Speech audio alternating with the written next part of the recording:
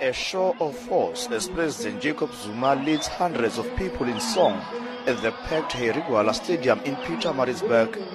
With only 2 months left before the crucial local government elections, the ruling party has pulled out all stops to ensure that it consolidates its support base in Kwa Zulu-Natal.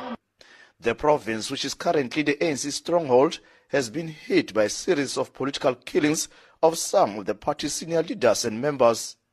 About 8 people have been killed in the past 3 months, and there are growing fears that the security situation might deteriorate during the current election campaign period.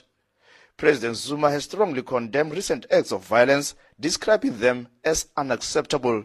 The people of Kwa Zulu-Natal know too well the pain brought about by political violence and have worked very hard to defeat violence and create conditions in which they all live in peace and harmony.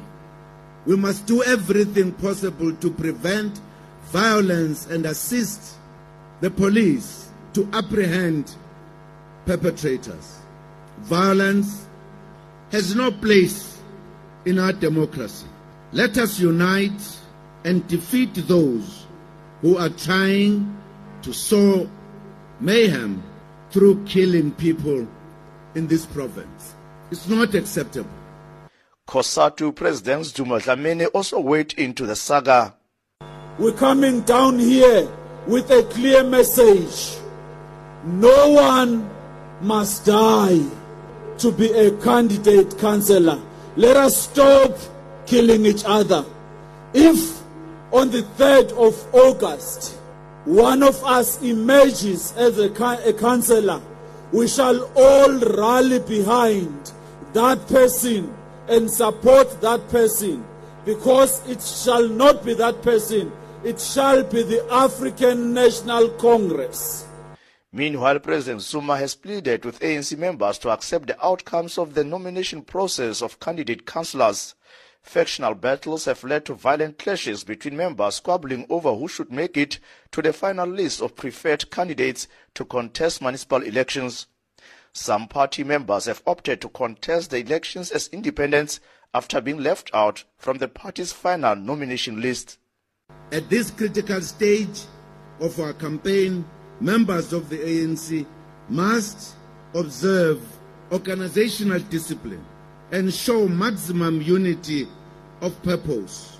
Let me reiterate that the ANC process to select councillors has been closed.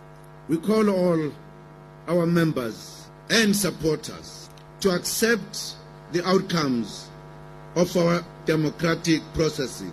President Zuma has also stressed the need for the ANC to register an overwhelming victory at the local government polls.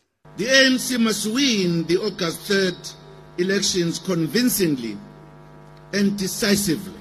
We must do so in order to have the necessary majority in all councils to fast-track the transformation of our society. ANC Kwa Zulu-Natal chairperson Sihle Zikalala has called for unity between the party and its alliance partners, COSATU and the South African Communist Party. The recent recall of former Premier Senzo Mchunu has caused tension within the tripartite alliance. Tshepo Ikaneng, SABC News in Pietermaritzburg.